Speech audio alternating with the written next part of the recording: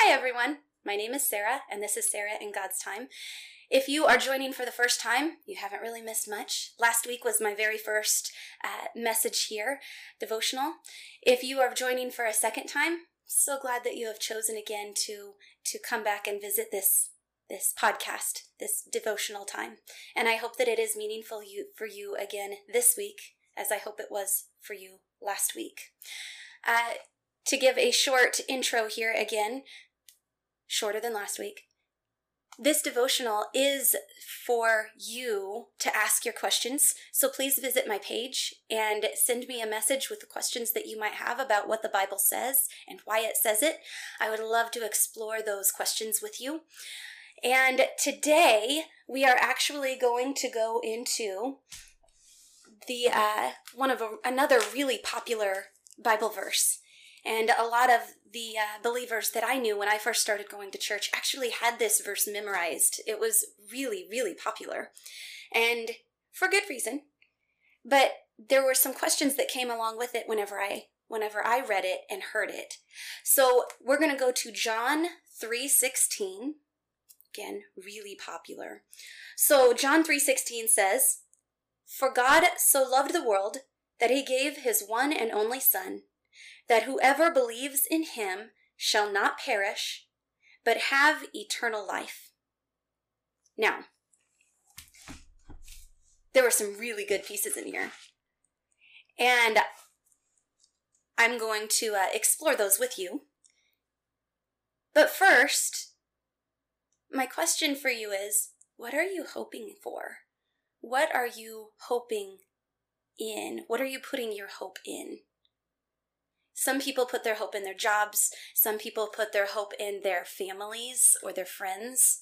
Some put their hope in the income that they have, or their home, or their company that they're working for. So what is it that you are putting your hope in? And what is the best news ever? I know they seem kind of random. But the hope of believers is found in this passage where it says, "For God so loved the world."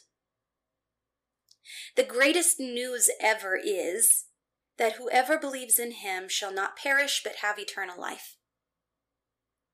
So, whenever I was reading this verse, it was, "For God so loved the world." Wow, that's great news. God, the creator of all of the universe, of everything that is in existence today, including you and me, loves what he created. And that means that he loves you and me as well. He loves you and me. He loves our families. He loves our friends. Whatever it is that's important to us, he cares about. He wants to hear from us in prayer. He loves us.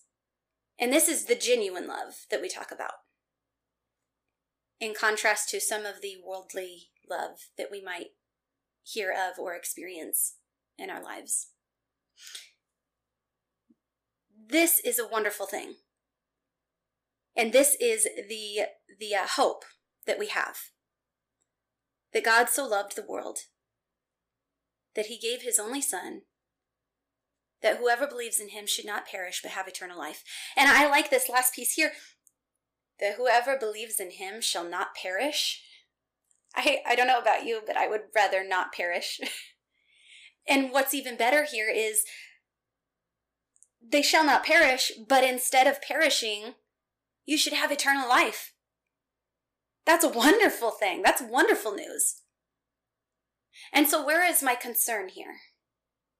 The piece that always caused me a little bit of confusion and maybe a little bit of hesitation was that he gave his one and only Son. He gave his Son to come to earth to make this not perishing and having eternal life work. And that always kind of caused me some confusion, because why didn't he come himself? Why did God not come to earth himself instead of sending his Son? I had a little bit of confusion with this, and it was hard for me. So, because along with this, I was always asking that question silently. If God is willing to send his only son, his real son, in my view at the time,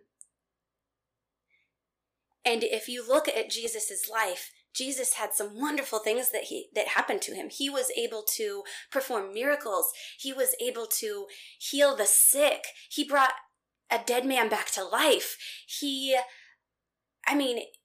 Miraculous things. He fed the thousands with just a few loaves and fishes. He walked on water. He cast out demons. All these wonderful, wonderful things that he did for the people that he was around. And yet there's still this other piece that goes along with it. He died the most horrific death known on a cross, even though he was innocent. And for me, that caused a lot of trouble because in the Bible, it talks a lot about God as Father.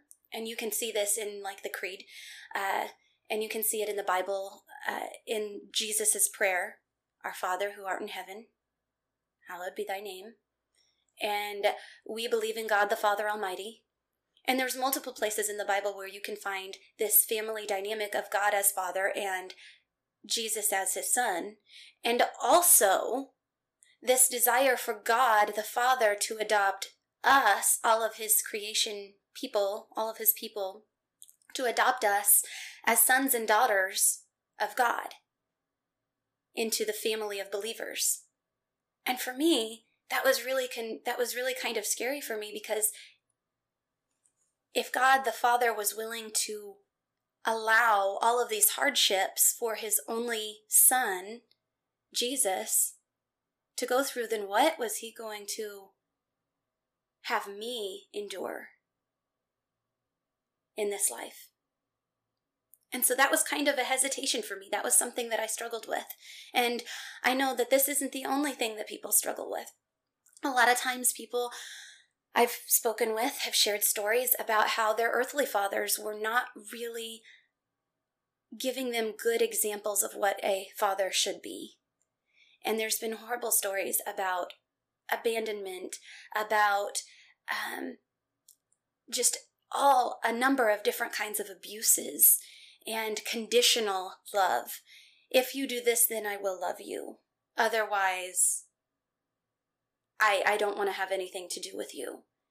And so there's all of these pieces that go behind the scenes in a lot of people's hesitation to trust in God because he is God the Father. And that's really concerning and very sad. But this isn't the truth that we read in the Bible. This conditional love or this hesitation that we are given because of the examples of earthly experiences with earthly fathers. And if you had an earthly father who was wonderful, I am so glad for you. It's really nice whenever you have those men in your life who are able to give you that example in real time, in real life, about what it is that an earthly father should be. They're setting the example and they're following God's way in doing that. And it's wonderful. So I really hope that this is not how every man is. Actually, I'm watching my husband with our 2 young children, and he is amazing with our kids. And I love to watch him. And his example for what an earthly father can be is just incredible. I love to see this. And there's a number of other men that I've watched and seen how they respond to their children as well. So this is where we are.